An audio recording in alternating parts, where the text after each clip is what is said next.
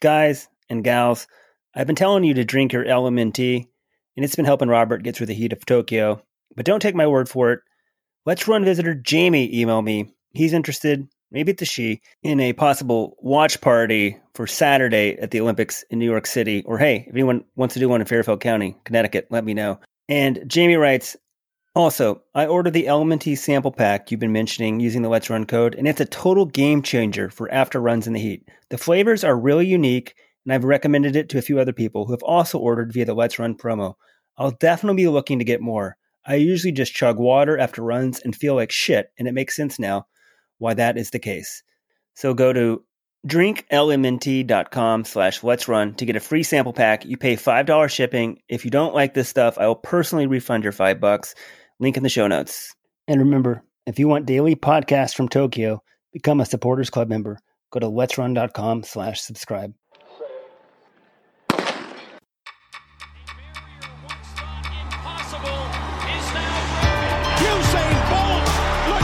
Europeans say that he hasn't really been in a war yet, but this boy's got utter belief in himself. And somehow she's found the acceleration.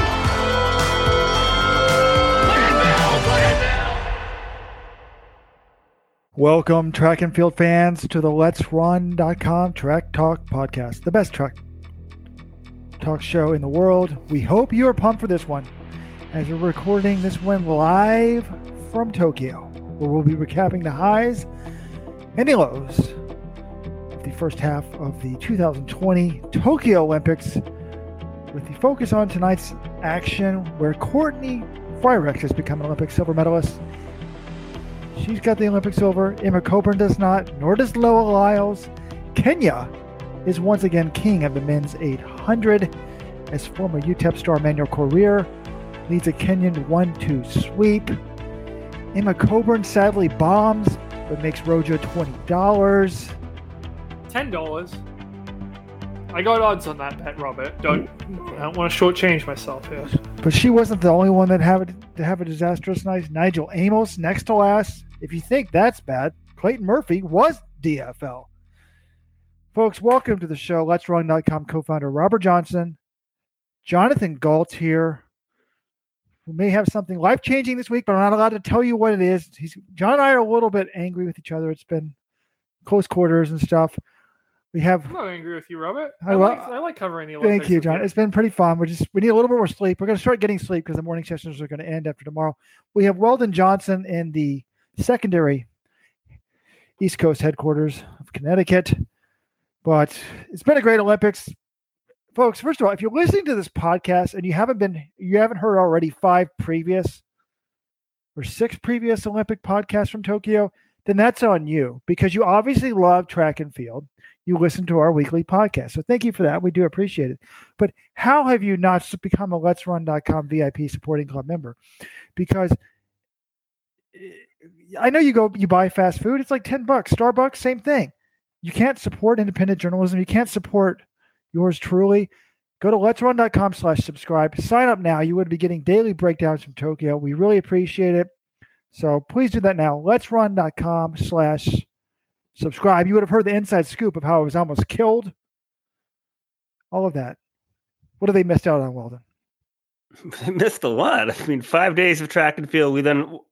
I thought the shows were going to be short. They've been at least an hour every day. Video shows, podcast, a lot of insider access. Are you guys like the only running journalist actually in Tokyo talking to athletes and stuff? Like American running journalists? I know that's a small number of people, but that's the other beauty. The Olympics doesn't allow video or audio to be released. So the only way to hear what athletes are saying, what Cole Hawker's saying. Well, interesting. I led with Cole Hawker. Thing Mo, Sidney McLaughlin. You got to talk to someone who's there, and that's you guys. So I've really enjoyed it, getting the insight of what's it like in the stadium. I mean, watching the coverage on TV is great. We can see the action tremendously, but the flavor. Well, thank you, Weldon, because Jonathan, I don't know. I mean, Jonathan is supposed to be my employee, but it's like he's the CEO and he orders me down there, and I will talk to everybody. And John makes jokes with other journalists about me. I seriously, it bothers me. Like Beatrice Chepkoech could go through the mix zone, no one would talk to her. Hyven King, we wouldn't have known. I just got a nugget of wisdom from her just right now after winning the bronze medal. I was talking to the Americans, Robert. It's not like you're there talking to these other athletes and I'm not doing anything. I'm talking to the Americans when they come through. What was the joke I made the other day, Weldon? That if someone breaks a national record, Robert will talk to them. I mean, that was the case again tonight. Like a bunch of national records. Robert's like, we're about to start the podcast. He's like, I haven't talked about the Australian record in the women's 1500 prelims by Jessica Hull. I'm like, Robert, it's okay if you don't mention every single national record holder that you spoke to. Genevieve Lalonde, we love you of Canada. She broke it today by 0.24. There was also a Serbian woman, I think, that got a national record in 6. It was amazing. I talked to you of them all. Well, Robert, no, the woman that you should, first of all, there's Nozomi Tanaka. She would set her second Japanese record of the Olympics tonight in the women's 1500 prelims. But I think Rojo's favorite runner award, the woman who set the most national records at this Olympics, I think it is Sarah Kuivisto of Finland. She set 2 national records in the first 2 rounds of the 800 meters, and she set 2 national records in the first 2 rounds of the 1500 meters. Unfortunately, the Finnish records aren't that fast, so she didn't make the final in either. But I'm giving her the Rojo Award for most national records. But John didn't tell me this, and I didn't interview her. And she's probably, I'll be canceled. She's probably attractive if she's from Finland. I could have interviewed her and said, hey, are you single? Jonathan needs a woman. Oh, my God. Anyways. You just got canceled for that comment. Robert, your boy Bill Spalding mentioned the 4 Finnish records. Nothing gets by that guy. We love you, Bill. By the way, at some point in this show, John and I I had not seen the 800 video from start to finish. I still haven't seen a full replay because tactics in a 145 race play a huge role. We were trying to find a video where we could do it. I turned on my VPN. I saw some NBC YouTube highlights, and they showed about 500 or 600 meters of the race. So we missed a lot of the first lap and a half, which I would like to see. But y'all been commenting about how bad the commentating is. Bill is a pro, but I'm going to send him a text because I had heard some rumors that Alicia Montano was bad, but I didn't expect her to be bad on the 800 broadcast. But I will play the audio clip of that. What she said in the first 100 meters of that race was so bad. It's like, I just can't believe it. Robert, we don't need to go into the audio of the commentator. It's just not necessary. The thing that, well, now of course I'll go there. I wanted to see Otto Bolden talk about the 200, and you can't find it. Like, he'll be on tape delay tonight in NBC. Wait, that's what they do? They just tape delay like the sprint finals? Or you can watch it live, but you can't watch it with the top commentators? Yeah, there's separate announcing crews. So it's either Peacock in the morning, USA Network in the afternoon, usually. One day it was CNBC. That's Bill Spalding, Tim Hutchings, Alicia Montano, and Michelle Carter. That's the crew. I like my Tim Hutchings. I like my Bill Spalding. So that's fine. But then you have a separate crew. I haven't heard Kara Goucher yet, but that's the normal NBC crew. Lee Diffie, Otto Bolden, Sonia Richards is very good. Otto I love. So, but now at night, sometimes like for the 400-meter hurdles, they have them on live. They'll pipe them in on the primetime broadcast, but otherwise they show them taped. So it's kind of hard to get what you want here. But hey, it's the Olympics. You can watch it all somewhere. Sometimes it's hard to figure it out. We've got a viewing guide every day on letsrun.com on the homepage, so be sure to check that out. But guys, enough back talk. Let's get to the action. Okay.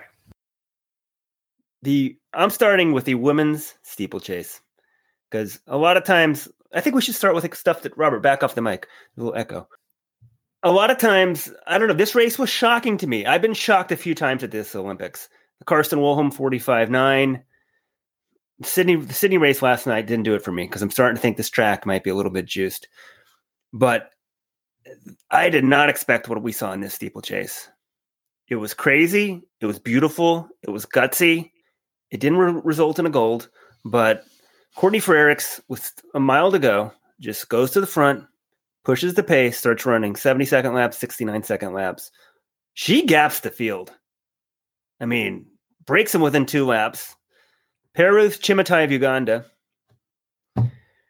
tries to stay with her. She's probably 10, 15 yards back, 600 to go. And then it's just a question, can she hold on? And she looked good. They showed Courtney right before the bell.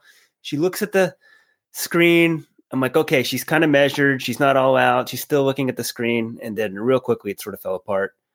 And then I'm like, okay, she's still got this. She's still going to hold on. She held on for the silver, but gutsy as hell. One of the gutsiest races I've ever seen by an American. I mean, how many times do you have an American leading a distance final at the Olympics at any point in the race? And to do it like this with a huge move, with a mile to go in the race, and to break pretty much everyone except the eventual champion, Peruth Chemutai. I mean, I just have so much respect for what Courtney Frerichs did tonight. And with 600 to go, I was convinced she was going to win gold. I was like, this is huge. She's going to surpass what Emma Coburn did, winning the world title in 2017. She's going to have Olympic gold in the world and the American record. But at the bell, my concern was that gap. She really hadn't grown it much over Chemutai. I think it was about 7 meters, and it had stuck around that same distance pretty much the whole time. When you have a gap like that and it's not growing, it's kind of a sign that the person in second still has something left. And we saw that over the last lap. All congrats to Peruth Chemutai.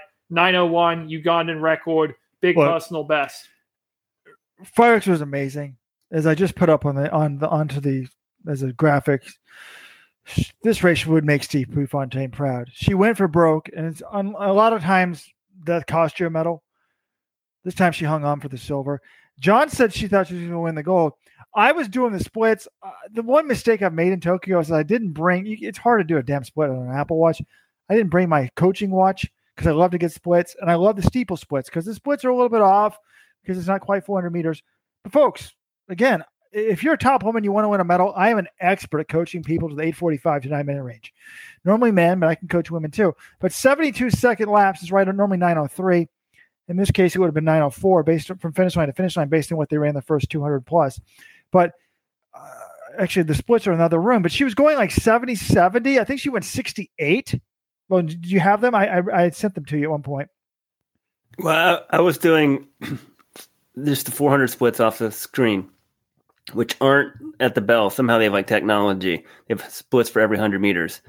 So I think, I mean, I can pull those up, but it was essentially, they were all 70 points and then a 69 in there.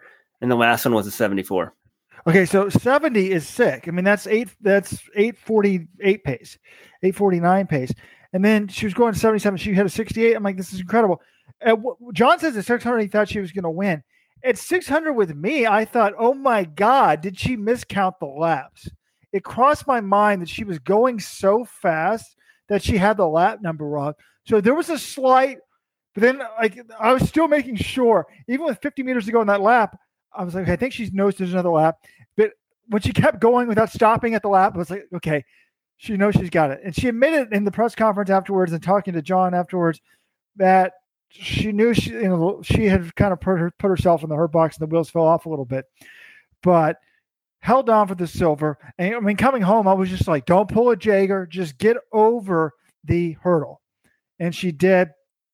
And, much deserved silver medal. Yeah. So it's interesting, Robert, like we don't really cheer in the press box for runners, but for this one, with the move that she made and with how hard she was working and like how much guts it took, I just didn't want to see her totally collapse and like full finish out of the medals. Like Chemutai, tons of credit to her. She went with the move. She got the gold, but I felt it would have been unfair if Frerichs, if she wipes out on one of those barriers, if she totally fades. So I was glad that she wound up in the medals. Well deserved silver. Right.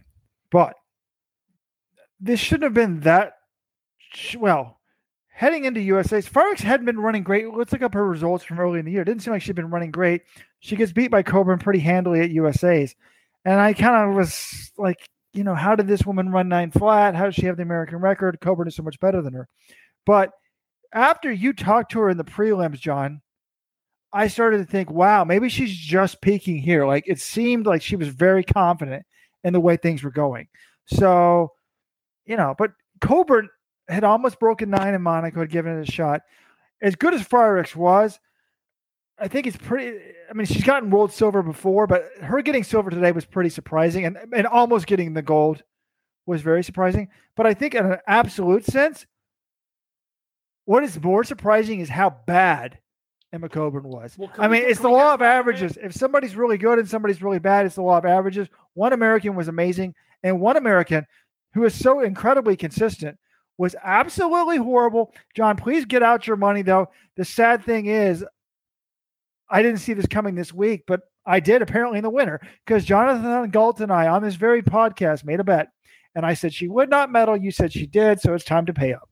Yeah, I owe you $10. I don't have my wallet on me right now. It's over there. And not 10 Japanese dollars, because that's only $1. Yeah. By the way, we do have another bet on somebody else, though. I'm worried about losing that one. I forgot who it was. You decided to take Sifan Hassan over Faith Kipyegon in the 1500. And considering Kipyegon just made running 3:56 in a semi look like a joke. I did? I feel pretty good about that one. Anyway, Coburn was awful tonight. We'll get to that in a minute. I just wanted to talk a little bit more about Frerichs, because she was like very eager to credit all of her Bowerman family for this silver medal. She spoke about her last track workout, her last big workout before the Olympics. She had a stomach bug. She vomited on the track, and they had to call it. And she's like, I can't do this, And Shalane Flanagan, the Bowerman assistant coach, told her something similar happened to her ahead of the 2008 Olympics, when Flanagan ended up winning the silver medal, not to stress about it. Then Frerichs said she ended up doing the workout a couple of days later. She said when she was about to fly to Tokyo, she was feeling sick. And again, Shalane texted her, let her know, hey, you got this, get on the flight. And then today in the race, she felt like she was channeling Evan Jager. He was not in the Olympics. He hasn't finished the steeple for 3 years. But her race plan today was basically the same as what Evan Jager did in 2016, making a hard move from a mile to go. So she was happy to have channeled him and his racing spirit. And then she said Shelby Houlihan was texting her this morning. Shelby is one of her best friends. She was saying, I know you can do it. So for Courtney, this was a big, it's been a rough summer for the Bowerman Track Club with the Shelby thing. And, this was a big silver medal for them tonight. Yeah, it was a big silver medal. I mean, the Bowerman Track Club's been through a lot with Shelby Houlihan's ban. I mean, I can't imagine, I don't know, what's she thinking during this Olympics. But for those of you listening to the podcast, we're also doing this as a live video show. John, we have a comment being put up by this guy. Maybe he's foreign and can't pick up our great dynamic personalities. It says, these guys just seem to hate their jobs and each other. Is the other guy even listening? So is that me? I'm looking at stuff here, trying to gather some information, or is that Robert? We're gathering information. Our usual, it is what? Oh, we're a little early today, this morning. It's only 1 a.m. there, and you guys are going 0 hours sleep. But we should be ranting, smiling, joking around. We're having fun. We shouldn't be complaining about stuff. We normally have been recording the podcast literally at 2 or 3 a.m. And John and I have gotten, I used to think I thought with Weldon because it's like a twin thing, but it's just like you're in close quarters, you're working a lot, we're not sleeping. We're going to start sleeping more. What was I looking down at was I was looking at the comments, and someone said, it does not look like you guys have updated the Running Warehouse prediction contest with the men's 800. And did someone actually comment that? Yes. Or are you, Robert's obsessed with this contest because he's leading it. As soon as he drops down in the standings after these, remaining finals come, he's probably going to forget it and never mention it again. Sergio, pause. Where are you from, Sergio?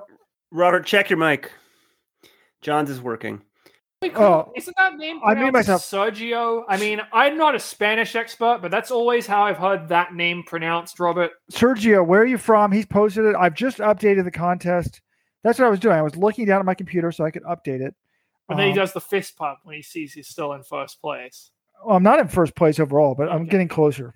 Yeah. Anyway, all right. Should we talk about Coburn here? By the way, we have a great relationship. If Robert isn't looking at the screen, it's because he's doing research or he's trying to pump his own ego with the prediction contest results. But Coburn, that was my big. Well, it wasn't a big bet. I thought you gave me great odds to medal. Oh, I should be using my other camera. And she didn't run well today. She essentially said her body shut down. Frerichs made a hard move in the middle of the race. Emma thought there would be something she'd be ready to respond to. I mean, she pointed out they came through 2K in Monaco a month ago in 6 flat, and she felt pretty good at that point. Tonight it was 6:05. She thought she'd be able to close off of this, and she just couldn't. I mean, her loss, she fell apart, and then the last lap she fell, and then she got disqualified, I think, for stepping inside the rail. And look, credit to Emma Coburn. She was a total class act in the mix zone. She stood there for 15 minutes answering questions. I'm actually shocked. I felt bad that we kept asking her questions. If you get to 10 minutes after a race like that, I kind of just stop asking the athletes questions because you can tell they're devastated. Emma was very classy. She answered everything, but she basically just said, her body didn't respond. She didn't really know why. She thought her workouts had been going great. She said she was fitter than she was at the trials. It was just, she fell apart. By the way, we have an update from the live viewer. Sergio is from Spain. It's got to be like, what time is it in Spain right now? It's probably like 5 a.m. No, it's like 5 p.m. It's perfect time, Robert. You're going backwards. Oh. He's excited and demanding that. He's in first place of the thousands of people. Wait, he's in first? Yeah. Oh, no wonder he wanted to know the. Probably he's in first. Wait, hold on. Is this your picks or his? No, those are his. Okay, I was like, because he picked Korir for the win. That's a good call. I'm shocked. Korir, I didn't think that many people would pick him. We'll get to Robert's boy, Nigel Amos, and his disaster. And Sergio's gonna go into the lead even farther than the men's 5,000 when Katir, my least favorite 5,000 meter runner, wins it. I picked Katir. Well, I should have picked him. I don't pick people that I'm not going to say anything, Sergio. I'm not going to say anything. You said it yesterday. If you listened to the podcast yesterday, Sergio, you know what he said. So, all right. Anything else on the steeple here? I mean, Perith Chematai, we should talk about this because the winner of the race, I know we are a few Americans here talking about the race, but the winner of the race is someone who had not broken 9:20 this year, who, her personal best was 9:06 from 2017. She runs a 5-second personal best, or maybe I meant in a 6-second personal best to win the gold medal tonight.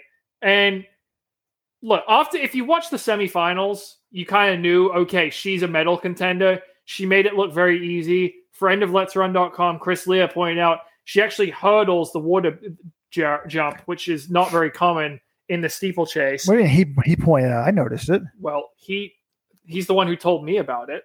Anyway, and she shows up, and she said she had been injured earlier this year, but she trains in the top group in Uganda, coached by Adi Reuter, who he's also the coach of Joshua Cheptegei. He coached Halima Nakai to the gold medal in 2019. We found this information out because Robert does his exclusive interviews and, got this from her. So very surprising performance from her. And look, no one could have seen this coming into she didn't broken 9:20 all year. She got 8th in the Doha Diamond League. She was 5th in the Ethiopian trials. Now somehow she's the Olympic champion. It's just kind of crazy. So I just put it up on Let's Run about this. John says we know that she was injured in the year. The only reason why we know is because I was the only journalist in the world that wanted to talk to her after her. I saw her hurdling the water jump. And it's very hard to hurdle the water jump without losing momentum. She can, and I would think, even for men, she does it fine. She doesn't lose momentum. Even Jessica Kraus, the German who I love to talk to because her English is so good, she's like, look, if you saw her in the prelim, she ran 9:12.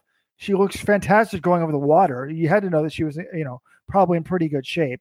Also, Kraus said that she was not surprised by Frerichs because she knows Frerichs is a proven championship runner. And they ran in the same heats together, and they went 1-2. And she's like, I could tell she was fit. So Kraus, who's gotten 2 medals, was not shocked at all by the performances. Kraus was 5th today. Good interview with her up on the website. But back to Chematai, John. In one way, it's shocking because these are her Diamond League. In Rio, she went out in the first round. This is what her career Diamond League finishes are since then. 7th and 10th in 2017. 7th, 6th, and 7th in 2018. 3rd, 7th, and 10th in 2019. And then 8th in Doha this year. And now she's the world champion. Now, that's trying to make her look bad. On the plus side, she's extremely young. She just turned 22 in July. She won the World Junior Silver in 2018 when she also got 3rd in the Diamond League. So if you're a junior getting 3rd in the Diamond League, that's pretty good. Who knows what she would have done in 2020. The big thing, though, was this year she had not run fast. 8th in Doha. Then she runs the Ethiopian trials as a guest and is only 5th in 9:33. And that was at sea level. At sea level in good weather. And what I said was the key nugget to me was, what's better now? She's like, my Achilles. They always say, I have a tendon problem. They never say what tendon. I'm like, which tendon? And they point. Seriously. All the Africans. I have a tendon problem. So it was her right Achilles, I think. So she says that's better now. So, injury. Same thing with Hyven King, the bronze medalist. I said, Hyven, you're a world champion in the past. You got the silver medal 5 years ago. Are you happy or sad with the bronze? She's like, I'm really happy with it. It's really hard to run well when you're hurt. My hamstring was bothering me. Also, I know there's a sizable contingent of people that think that Beatrice Chepkoech is dirty. Even Emma Coburn has basically insinuated that. You ask Emma Coburn, we asked Beatrice Chepkoech, why aren't you running better? What's going on? She's like, my hamstring is killing me. She said she had some interesting things to say after today's race. She said, I took a painkiller, to get through the prelims. I got through it, but it started hurting in the village. I knew I was pretty much screwed and was hoping just to finish. She thinks her fitness is good because Chepkoech is running like 1440 road races, right? Like she tied the world record or something like that. She's a monster talent. She's like, I think I could break 9 right now just based off my base fitness, even though she can't do all her normal speed work. She's like, but if my body would just let me hurdle and compete without being injured. So she's hoping that gets better so she can run faster, like at pre-classic or something like that. But let's go back to this thing. How did Frerichs run so well? Coburn apparently has been in Coburn so bad. Someone had it up about where Frerichs is from. Missouri, hot and humid there. That could play a story. But I want to apologize to everybody because I am apparently responsible for Emma Coburn's terrible performance tonight. She told John, she's like, well, maybe it's because I'm a bigger runner and I don't do well in the humidity. And that's what I always say. The big runners don't do well in the heat. But I also say the steeplechase is short enough of an event that the heat doesn't really impact you. So I don't know. Robert likes to cover all his bases, so he has an excuse either way. But why is Emma coming up with this excuse if she did okay in Rio? Wasn't it hot and humid in Rio? Maybe not this humid. It was not this humid, but it was the sun was out. It was a morning final in Rio. Did she do anything to prepare for the heat? So many athletes did. I don't know if Emma did. So that's kind of one. Did you guys ask her that? I didn't ask her that specifically. I think she felt prepared fitness wise. I don't know. She didn't really blame that as a reason. She didn't say anything about the conditions, and she was there for a while. She just basically said her body shut down. So, oh my gosh, I'm looking at the results. I'm going to apologize to my fellow Princeton alum Lizzie Bird. 9:19 national record for Great Britain, John's country. I missed it. I didn't talk to her once in the mix zone. Robert, you're fired. Oh, terrible. All right. Shall we move on to the other distance final of the night, the men's 800 meters? Always a crazy race at the Olympics. And this one, winning time, 1:45.06 by Emmanuel Correa. That is not quick. It actually prompted a hilarious tweet from Isaiah Harris, the fourth placer at the U.S. Olympic trials in the 800. I will put that up on the screen for the live people. I got to find that. It was absolutely hilarious. So Isaiah apparently is a keen runner of the Let'sRun.com forums, and he found a post, which I will read here in its entirety. I would never accept a medal for 1:45. That's pathetic. That's not an Olympic performance in this day and age. No one deserves a medal. I'd be all for having minimum standards to get medals or an eye test where no medals are awarded if people aren't trying and are just out there for a hobby jog. So Isaiah took a screenshot of that post on the message board, and then next to it, he put a picture of a shirtless dude lying on his bed, just surrounded in a room full of garbage, which Robert will show on the screen. And essentially saying that's the guy who wrote this post. And then what I thought was even funnier was Fred Curley quoted this tweet and said, he said, "Who said this?" And Isaiah responded, "Some 141 guy on Let's Run." So either Seb Coe or Nigel Amos, I guess, wrote that tweet. Let's Run Nation, we love you. There's a subculture for us that Isaiah Harris loves. I love it that the sprinters are now getting into Let'sRun.com. But look at that photo, folks. If you're listening to us on the podcast version, we will link to that tweet. It's absolutely amazing. So I think they can only, there we go. Show them the photo. I got a point of order though. The guy's not in his basement, so this guy is doing pretty well for a Let's Run forum poster. Wait, I thought all Let's Run forum posters made $100,000 a year. Had a super hot white. Wait! Give a shout out to Isaiah Harris so people can follow him, John. 250, John. What's that, Robert? Go to @Zay_800. Isaiah Harris. Apparently, it's a good follow. So, anyways, men's 800. I really tactics. This is the one race where tactics do play a role. Oh, you finally admit it, huh? 1,500, no, but 800, yes. But I don't know. I don't know what I've only seen. The replay we've seen doesn't show the whole thing, but Career was on the rail for the first lap, which was good. Career did not look good in the prelim. He was pretty close to, I think he was an auto qualifier, but it's a very fine line between being an auto qualifier and not making it. But if you watch him at the final, he's not a beautiful runner. This is not David Rudisha. This is a guy that's like pulling a Paul Radcliffe and his head, so much head bobbing. And then I feel like he even accentuated it as he was crossing the line. And he's like, yes, I'm going to win the Olympic title. So it wasn't Nigel Amos, but I did pick this guy to get the silver. And when everyone was handing the gold medal earlier in the summer, I always thought, like, okay, wait. Who handed Nigel Amos the Olympic gold medal this summer? I think there was only one person I remember doing that, and he's sitting to my right. I didn't mean Amos. When everyone was handling the gold medal to Donovan Brazier. Oh, well, yeah, okay. I kept saying, what is Amos and Career up to? Why? Because they're faster than Donovan Brazier. We need to remember the talent level of Emmanuel Career. He ran 142.05 in 2018.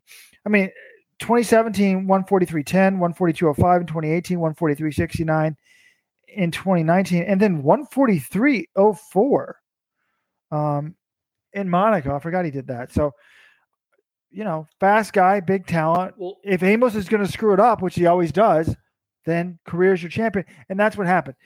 Shocking. I did talk to Amos, probably the only person that talked to Amos in the mix zone. And I said, Amos, first of all, how do you feel? How disappointed are you? You've got the silver in 2018 as a teenager, 2012 as a teenager. You come up short, but yet again, he said, I'm not disappointed.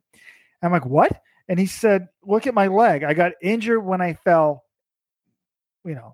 So his quad was totally taped up. He said it's very hard to run with one quad. He's hoping to get recovered and do well at the Pre-Classic, which is in his new hometown of Eugene, Oregon, hoping to do Worlds next year. And then whatnot. He told me that he may not run Paris, but he told another lady today that he was going to run in Paris. So there you have it for Mr. Amos. But disappointing run for him for sure. But it wasn't tight. He was right there with 100 meters to go and just didn't have it. Well, pretty much everyone was right there with 100 meters to go. The interesting point about Career here is we know he's good at the 800, but I talked to one of the Kenyan journalists in the mix zone, and he made this point. He's like, look, this was a 145 race. Career is a 44.2 400-meter runner. He was a world championship finalist in the 400 in 2019. If it's a slow race and it comes down to the last 200, why isn't the 44-second guy going to win? And this is how David Rudisha won his world title in 2015. Robert's theory is that these slower races actually help the 1,500 runners. Yes. I don't buy that necessarily in this instance, and maybe I don't buy that anymore, because who was the winner? Career, 400, 800 guy. Who was the bronze medalist? Patrick Dobek, a 400 hurdler who moved up to the 800. So I don't know if the Rojo theory holds weight anymore. And who's a 800, 1,500 runner? Clayton Murphy, and he did awful. But that was more about his positioning, which I think we can get to. The silver medal here: Ferguson, Rotich, Chariot. Ferguson, Chariot, Rotich. Third place: Patrick Dobek, Robert's other boy. I would like to go, but by the way, if you haven't seen the video I made of Dobek, he was brilliant again tactically, once again. And he was back on the rail, goes out, gets on the rail. He doesn't even bother for the first 100 meters. He's like going in line, it's like a Nick Simmons. He just runs on the rail. Where is he at the bell without leaving the rail? He's in third place. He's like, yep. I said, how does this guy, he admitted to me today, he'd run 1-800 in his life before January of this year. I said, how are you comfortable? He's like, it just comes naturally to me. So he's like, yeah, it was a risk to move up on the rail, but I thought it was worth taking. And then, he kicks in and gets the bronze medal. So kudos to him, for that. I would like to go back and watch Chariot because Chariot was so good in the prelims. I wonder if he had run a better tactical race, if he would have beaten Career. Career seems to have been on the rail a lot in this race, probably saved a lot of ground. But as good as so I haven't seen Chariot's race, but Murphy appeared to be terrible. He was moving around a lot. And then, as John said, you can't be that far back in a 145 race. You're eighth place with 200 meters to go, it's over. He was ninth. He was ninth. Excuse me. With 150 to go, and you're just not going to be able to run down 8 of the best guys in the world over the last 150. I mean, he was in lane 3 by the end of the turn. He finished in lane 4. He still thought with 30 meters to go, he might be able to close. He did look like he was sort of kicking and maybe making up some ground, but then he saw it wasn't going to be in the medals and kind of just, led up towards the end. Weldon, what did you make of all this? The 400 long distance kicking thing is interesting because I used to agree with Robert, but clearly the 400 faster guys did better than this one. But I think really it comes down to more positioning. All of these guys can kick. You need to be in a good spot. I mean, I'm looking at it here with 200 to go. Career's in second place, perfectly positioned. He wins the race. Rotich is 0.5 back. So he had to make up a lot. And Murphy's another 0.3 behind that. At some point, you're just asking too much. I mean, maybe Murphy could have snuck up for a bronze, but he's not Sifan Hassan. It's very hard to win a race from that far back. Yeah. One point Murphy made, and this was an interesting one. He knew he wasn't in the right position through the race, but essentially he was saying, look, everyone was fighting for the same spot. Everyone wanted to be basically second or third right off the shoulder of the leader. And that's one of the realities of the 800 meters is we say, oh, tactically they didn't look great. And I didn't think Murphy was great tactically. But the problem is, it's not like you can just say, oh, I should have done this, and this, and I really, it would have been great. It's very, very hard to get that position. Like anyone who's out not second or third, they could say, oh, they weren't in a great position tactically. There's only so much real estate in an 800 meter pack. Someone's going to have to be in a bad position. So it's really hard. There was a lot of fighting, arm checking and stuff to get in position. Murphy could never get where he wanted to be. And at the bell, he was basically in lane 2 and it was 53 seconds. So he was at that point, I've kind of thought it was over for him because it was just, you're not going to be able to go wide on that turn. And he wasn't looking like he was going to hang on the inside and wait for the rail to open up. I apologize, people, for apparently touching my nose. I'll mute myself when I'm not talking. But yeah, I'm looking at Murphy here. He's finishing out in lane 4. So one thing though that's different here is someone like Patrick Dobek or Dobey. I should have asked him, how do you say your name? I should have said, sir, I made a YouTube video about you. How do you say your name? But he's playing with house money. He's running for the bronze. He's running for a medal. Murphy's not running for a medal. He's running for the gold medal. And it's different. You position yourself tactically if you're trying to win, which you probably shouldn't. You should just think, I'm going to try to medal and see if I get lucky and win the gold. John, he had some interesting comments right to you afterwards about times and whatnot, which I haven't quite read. So you were kind of telling me when I was focusing on my work, it seemed fascinating.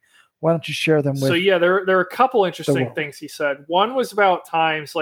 Look, he basically said the same thing that you said, Robert. Anything other than an Olympic gold medal, he was going to be upset tonight. That's what he came in for.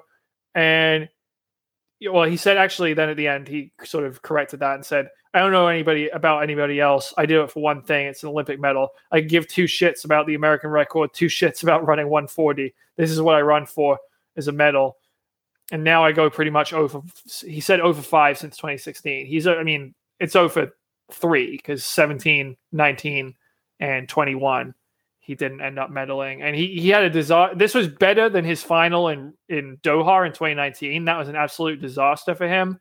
But for a guy who's looked so good in a couple of races, he looked amazing at the trials. He looked pretty good in his first 2 rounds in Tokyo. And for him to come up and finish last in the final again, that's rough. The other interesting thing he said to me, Robert, he was not happy that they let Nigel Amos into this race. Because he essentially was saying, look, everyone was fighting for the same position. 8 guys, already 8 guys trying to be in the lead or close to it. And 800 is going to be tough. With 9, it's even more difficult. And he was like, look, I don't know why they ran a 9-person 800 meter final. And I agree with him. I don't think Amos should have been in this race. No. But that's fine. Is it that much more difficult to get position 9 versus 8? I don't think that's what made the difference. Oh my God! It should have been 8 people. I apologize to Clayton Murphy. I had not thought about this, and John didn't. I haven't had time to read the recap because we literally finished the work and hopped on this podcast. First of all, I'm happy they ran 9 in the final. You got a 9-lane track, run 9 in the goddamn final. I'm happy with that. But I hadn't thought about this. Amos I wanted him in the final because I picked him in the running warehouse prediction contest. So, some people think that I have, I saw Paul Turgot tonight, the great runner from Kenya, and he said, "Hey, Robert, how's your father? How's your father?" In Kenya, it's all about who your father is. So my father once worked for a U.S. president, and I got Paul Turgot into the White House. So I pulled some connections. I called the president up, and I said, "Can you get Mr. Amos into the Olympic final?" Did you have George W.'s cell phone? Don't say which president it was, John. We're going to anger some people. Well, there's only a limited number. I think people, it's not that hard to look it up. My father worked for Barack Obama and George Bush. Anyways. As long as it wasn't Trump. I was trying not to make this political, people. But I'm kidding about getting him into the final. But I did talk to Paul Turgot today anyways. That was the whole point of that story, me dropping that. But Amos should not have been in this final. Who should have been in the final was the other American, Isaiah Jewett. And if he was in the final, this race might have been totally different because Weldon doesn't want me to play the audio, but go back and listen to the U.S. broadcast. Those are the people that are in the U.S. And the craziest thing, the reason why I was going to mock Alicia Montana for her race call was the gun goes off and she said, "This is clearly going to be a fast race. It's a 2-lap race." Like I didn't know that an 800 was a 2-lap race, and it's the Olympic final. It's not going to be tactical. And the big question I had going into this race was who is going to lead it? When Caster Semenya was in the races, we knew what was going to happen. When I'll thank Mo's in the race, we know what's going to happen. When David Rudisha's in the race, we kind of know what's going to happen. I did not know who was going to run this race. Amos likes a fast pace. A fast pace would have been great for Murphy as too. It just makes it easier. You know what's going to happen. I just didn't know who was going to lead. And the answer was nobody was going to lead. Nobody wanted to push the pace. Everybody wanted a good position, but nobody wanted to be the sacrificial lamb because nobody in this field was that much better than everybody else. But you don't need to be that much better. You just need to be a front runner. I mean, 2019 World Championship final, Wesley Vasquez led it. He wasn't way better. You just need to get one guy in the final who's a front runner. If Marco Arop was in this final, it's a totally different race because that's how he runs. But none of these guys are pure front runners. I'm surprised. I guess Amos doesn't like the lead. He just likes the fast pace behind the rabbits. I was just surprised when it went 53 for 54, whatever it was. I'm just like, oh, man, this isn't good. And I thought somebody would take it, but Montano acted like an Olympic final can't go slow. It's not allowed almost. I thought it was kind of funny because then immediately it slows down. You could just tell. So. All right, well, wait, Weldon doesn't want me to play the audio, but I'm going to play the audio. This is going to be good audio. He's playing it through his computer, through a headset. Jesus. I'm sure this will work well. While he gets that ready, John, did you guys ask Career? Now, he was slated to run the 400 here, and he false started. I assume that was intentional. I asked him this. Is there a rule? I don't think there is a rule. Can't you withdraw from an event? Sorry to cut you off there, John. Yeah, I'm going to have a tantrum now because you interrupted me. No, I'm just kidding. Robert, can you please mute that? It's very distracting. Anyway, so I asked Career about it, and at first he said he didn't want to talk about it, and then he said he didn't do it intentionally, but it suddenly looked intentional. It was basically like they called him to the set position, and then he got up and did a stride out, and like it suddenly looked like what I would do if I was going to intentionally full stop, but he said it wasn't intentional. Anyway, didn't advance to the 400. Then I asked Nicole Jeffrey from World Athletics, who's sort of their head of communications, what's the rule with honest effort and that sort of stuff? Because I feel like, I guess this is my job as a reporter. I should know the rule book. She's basically like, well, it's in the rules. I'll look it up for you. And she never got back to me. So she doesn't know either. She was kind of suggesting to me I should look it up in the rules because she didn't give me a definitive answer. But I remember this was a big deal back in 2012 because remember Taufik Makhloufi, he ran the 800 and the 1500 there. And he looked great in the 1500 rounds. And then he runs the 800 prelims and basically drops out or like runs really, really slowly. And people were like, he should be DQ'd for not following the honest effort rule. And then he got like some note from an Algerian team doctor saying he's actually injured. And that was why, he was so injured that he could come out and dominate the 1500 final later. So I believe the honest effort rule was in effect in 2012. I'm not sure if it is now. I don't really care. Like, I don't care that Correa full started that race. That shouldn't be like, even if he did intentionally full start it, I don't care. He won the fucking 800. Sorry for the language there. I don't have an issue with it, but I'm still not certain what the rule is. Every golf broadcast has like a rules expert, and I kind of laugh. Like, how often do you need a rules expert? So maybe our podcast needs a rules expert. Where's intern Carl? Or we're accepting permissions. You'll just sit here and we have a rules question. We'll pipe you in. All right, I'm not going to play the audio because Walden's right. It won't sound well. I'll link to it in the show notes. We'll link to the people who want to watch the race. I can link to the YouTube NBC broadcast if you've got a VPN or if you're in the US. People want to know where to watch the race. NBCOlympics.com has most of the races usually if you're in America, so that's helpful, or you have a VPN. And the other thing, you can get a 2-week trial of YouTube TV for free. And you can record everything. So that's another option. Although this morning session was on Peacock, so I take it back. It wouldn't have helped you at all. You can watch it after it airs on NBC tonight. How jaded am I now? Like whenever I see I'm actually looking at YouTube, NBC Olympics or whatever, and I guess we were in the mix zones. I didn't really see what happened, but Katarina Thompson-Johnson or Johnson-Thompson or whatever her name Wait. At gunpoint, Robert, which order is it Johnson-Johnson or Johnson-Thompson? Johnson-Thompson. All right, you got it right. There we go. She apparently like blew out her Achilles and then hobbled across the line, and they had a wheelchair out there. I mean, I thought it was cool, but this is sick. This is how I'm getting old in life. Whenever someone does that now, I'm like, oh, they're doing that for the endorsements. Terrible human being. I mean, that was like an iconic Olympic moment when we were growing up. That's what I said. Back then, we knew it was pure. Now you have to question everything. All right. So what else happened tonight? What do we have to get looking forward to? Since this is our weekly podcast and some of these people are not listening every day. Folks, if you're not listening every day, that's on you. Go to letsrun.com/subscribe. I can't possibly recap an entire 5 or 6 days of the Olympics in an hour and a half show. We had one of the greatest races in the history of the sport this morning. We kind of need to talk about that one, right? No. I think we should maybe boycott this race. This is what we're going to lose. Well, sexism. You're going to get canceled. We went all out with the men's 400 hurdles world record, but it happens again in the women's race. Robert says he wants to boycott the race. I'm not trying to boycott the race. I'm trying to prove a point here. We can't call one. We called yesterday in the U.S. They're 2 days apart, but for us, it was yesterday's men's 400 race is just the greatest track race in the history of track. And then we wake up 24 hours later, and the women's 400 hurdles was almost exactly the same as the men's 400 hurdles. 2 people broke the old world record. A third person almost broke it. And then the places, 4 through 8 weren't quite as good as the men's. But the Muhammad versus Sydney McLaughlin lived up to the hype. I mean, these women, the last 4 times they've raced in a global final, they've produced a world record. Championship final. Yeah.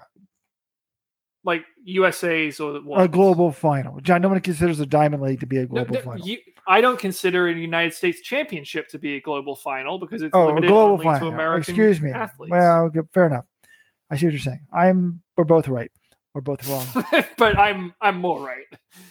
Anyways, 4 world records in a row. Like if our sport was like the NBA or the NFL, this would be like Brady versus Mahomes or something incredible. So what a race. They ran amazing. But when we've seen the same thing the night before, it does lose some of its luster. And people are like, well, it's just these people are pushing each other and it's the perfect environment.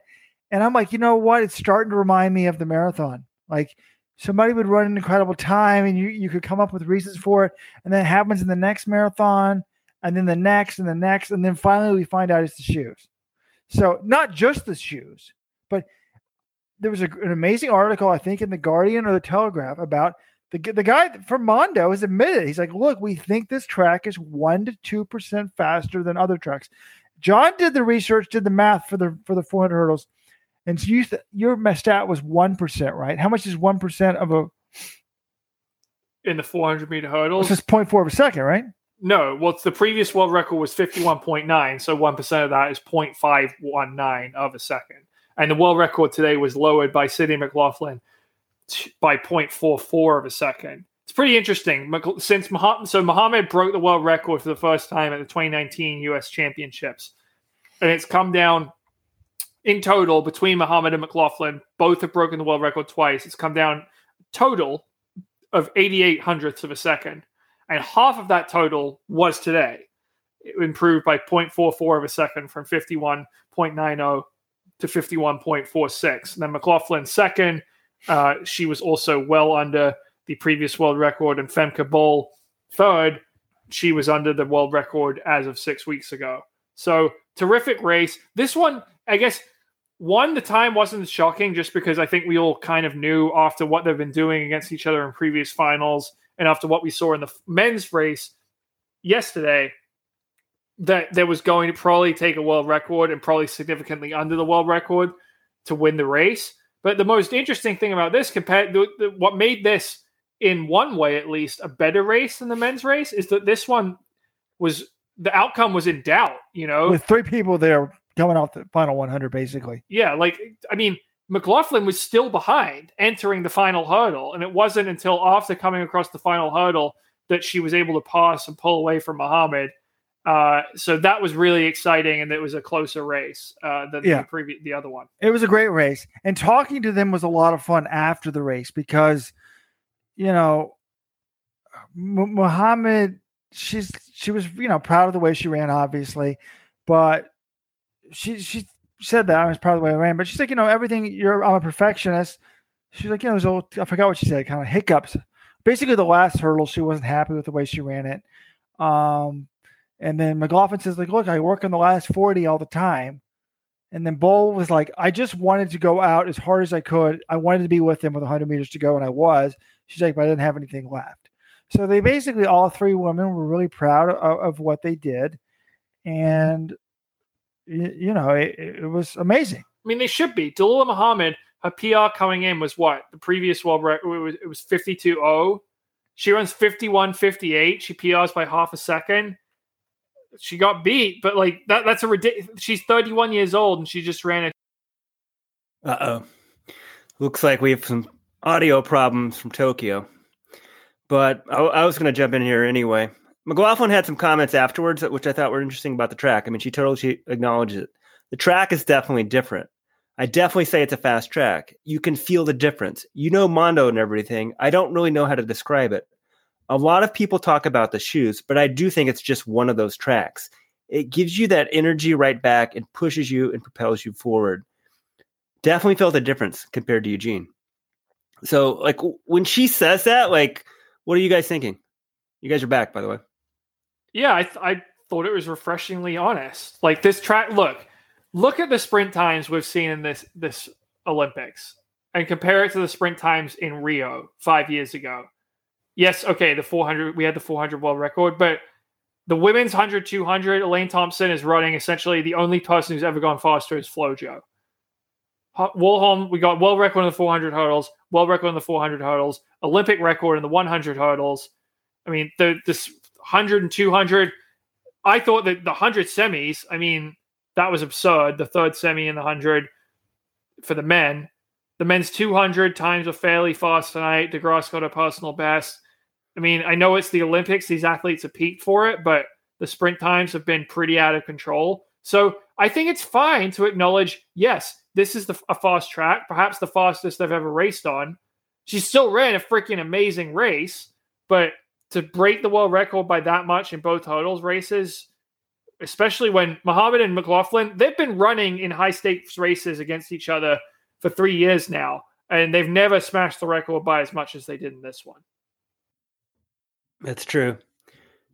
And it's pretty interesting how much in the span of 24 hours my thinking changed. We had last night's show was huge on Carson Warholm. Everybody were yesterday's afternoon show in the U.S. We were just blown away by that race. We're debating whether it was the greatest race ever. Now, after this one, it just sort of diminishes it a little bit. But at the time, Matt Lawton of the Times, Robert, you said he's being interviewed on Norwegian radio because he had suggested the track was fast and people were outraged. And I'm not letting people say that at all. And then if you're watching on the show now, I have an article up by Sean Ingle of The Guardian. So you can Google Guardian Tokyo track fast, something like that. And, it's got the designer of the track, Andrea Valori, saying it's worth maybe 1% to 2%. So he's openly admitting that. But it's, at first I thought maybe that was marketing. It's also great marketing. That's why when Nike first said the shoes were 4% better, I didn't believe them. But now the athletes are saying it. You're seeing the times. I think there's something to the track. I hate to be a Debbie Downer. Well, it doesn't have to be much. I mean, John said 1%. It's like 0.4. Even if it's a quarter, I said a quarter second for the shoes, quarter second for this. And maybe it's not the shoes because, by the way, Puma is Warhol. Puma is also DeGrasse. Which is interesting. But this reminded me of today. I believe was Bridget Kosgei in the marathon. I think that was the day she ran her 2:14 marathon. Kipchoge runs 1:59:40. And then the very next day, Bridget Kosgei ran 2:14, right? Mm-hmm. And you're like, the first time you're like, holy shit. And the second time you're like, wait a minute, this is obvious. Something is going on here. So the track doesn't bother me as much as having secret shoes like Rio 2016. When here it is, I think it's been a month since Robert brought this race up, which is probably a record since this pod came into existence. No, when Nike had their male marathoners, and then Shalane Flanagan and Amy Craig. Shalane Flanagan. I don't know how to say Shalane. I don't know how to say Simone or Simone Biles. Whatever. We know who we're talking about. They had them wear their super shoes, but they painted them to look like their regular shoes. That is what we call mechanical doping. Here, the track is doped and juiced a little bit, but hey, I like it. I would like to run it on a, airy track that feels good, etc. So, by the way, if you want to run on an airy track, you can run on a treadmill this weekend. Race for the red. What's it called? My charity. I've got my charity 5K this week. You can race me. Road. Let me find the URL. You guys keep talking. If we're doing plugs right now, Robert's clearly tired. He brought his drink, LMNT, to Tokyo. It's been keeping him on his game. It's keeping him not tired. At his age, you need it. He loves the stuff. I love the stuff. drinklmnt.com/let's run. Free sample pack. If this wasn't the Tokyo Olympic podcast, I mean, people are emailing me about this stuff. They're like, yeah, great. I really love it. Thank you. Yeah, I found my URL. Goforthered.org. It's either this Saturday or Sunday, August 7th, whatever date that is. I think that's this Saturday, Robert. You can run a virtual 5K, 10K, bike, whatever. It's a good cause. It's for the Red Cross. I will post my time. Or I could pull an Emmanuel career in DNS, but at least the money goes to the Red Cross. DNF, Robert. That's the difference. Okay. Men's 200-meter final. That was tonight as well. America goes 2-3-4, but the gold, Canada, is Andre DeGrasse. I feel happy for the guy. He's as consistent as it comes in these championship finals. So many silver and bronze medals. Finally tonight, he gets the gold. 19.62 national record for Canada. Kenny Bednarek is the silver, 19.68. Noah Lyles, just his third defeat in over 200 meters as a professional athlete. He gets the bronze in 19.74. And, it was interesting. It was close. Bednarek had the lead coming off the turn, and it was him and DeGrasse coming down the home straight. DeGrasse ends up pulling it out. And then fourth place, Erriyon Knighton, all of 17 years old. I feel like it's good for DeGrasse that he got this gold medal because this event might belong to Erriyon Knighton for the next decade. But yeah, it was nice to see him get rewarded. Yeah, it was really interesting here because the guy that Weldon says is always good for the bronze, DeGrasse wins it. But the big takeaways I have from this, I'll repeat what I just said. I had it on mute. But the big takeaway here is it was good to see DeGrasse win. Weldon always says he's good for the bronze. But the bigger picture is, and I said this, we did a 1-minute Instagram video. Weldon says we got to promote Instagram to try to promote this actual podcast. And somebody was commenting on Instagram was mad because I said, will Noah Lyles ever win an Olympic gold medal? And the answer is probably no after tonight. This was his best chance. This is a guy, again, he's lost 2 races as a professional at 200 meters before tonight. He loses a third. We had heard all year his times weren't great. Oh, everything's good. My training's going good. Whatever, I'm going to break out. And he never breaks out. And, maybe being in lane 3 probably didn't help, or lane 4, whatever lane he was in. But he led up in the semi. But he shouldn't even – this guy was so dominant this race, letting up in the semi shouldn't even cost him the heat win. And what I'm thinking now is how many hundreds of thousands of dollars did he lose tonight? As John said it best, if you're an Olympic champion, that's good for life. You can make speeches and whatever, and your contract gets boosted up. He's got an Olympic medal, but could he win in 24? Yes, he could. But Knighton could be the next bull. We don't know. Sometimes the phenoms don't become anything, though. Sometimes they don't become Sydney McLaughlin. But by the way, McLaughlin was like Knighton. We expect her to be great, and she is great. A lot of times it doesn't happen. I mean, look at all the money that ASICS wasted on the Candace Hill or some of these professionals, these studs in high school. But this was pretty big. If it wasn't for COVID, I think Lyles would be an Olympic champion. He didn't want to engage. I did ask him on that question. He's basically like, look, I don't want to speculate, but I kind of think you're right, Robert. It's interesting. Like, he basically said, he went big this year. He tried for the 100-200 double. And going into the year, I kind of thought he was going to be the favorite for both because there was no Christian Coleman. Gatlin was going to be 39 years old. I give him full credit for trying it. He ran both of the trials, but I also think might have made him more tired. And he said, essentially, he's going to have to talk to his coach, Lance Brauman, and see if this is something he pursues in the future. But finally, there was an admission there that maybe they got it wrong. And that's a good point, John, because as a fan, you want people to go for greatness. I want them to try the double. I want World Athletics to make the double doable. And then Lyles, the 200 was like guaranteed goal. Like, what were the betting odds I bet a year ago? Like, of course this guy was going to win the gold. Now he's only third. He's only the second best American. He's barely better than a 17-year-old. This would have been shocking if you had predicted this a year ago. But he wanted to be an icon. He wanted to be the Bolt. And NBC was playing it up. When I was at home in the Olympics, all these previews, Washington Post, Xfinity, it was all about Lyles. And now he's third. But you can't fault him for dreaming big. But he said afterwards, maybe he's like, I used to train for the 200 and just occasionally run the 100 at a little speed. He's like, this year I did both. Maybe that's not good for me. And that's a good point because his father was a world class, at least certainly national class, 400-meter runner. Maybe he should go in the other direction, 2-4. Everyone else is coming down nowadays. What? He's not good at the 100. He doesn't need to move up to the 400. Just stick in the 200. Well, train for the 4. Why not? I'm just saying maybe he got the training wrong. You think, it's going to come around. I'm going to work at my speed. Sometimes working on your strength is what you need to do. He was the Diamond League champion in the 100 meters 2 years ago. So I think that's probably going to be a better event for him than the 400. But it's weird. It's not like he said he's gotten injured. Like Johan Blake, we know he got injured. Like, why is this guy not being great? I don't know. It's very well.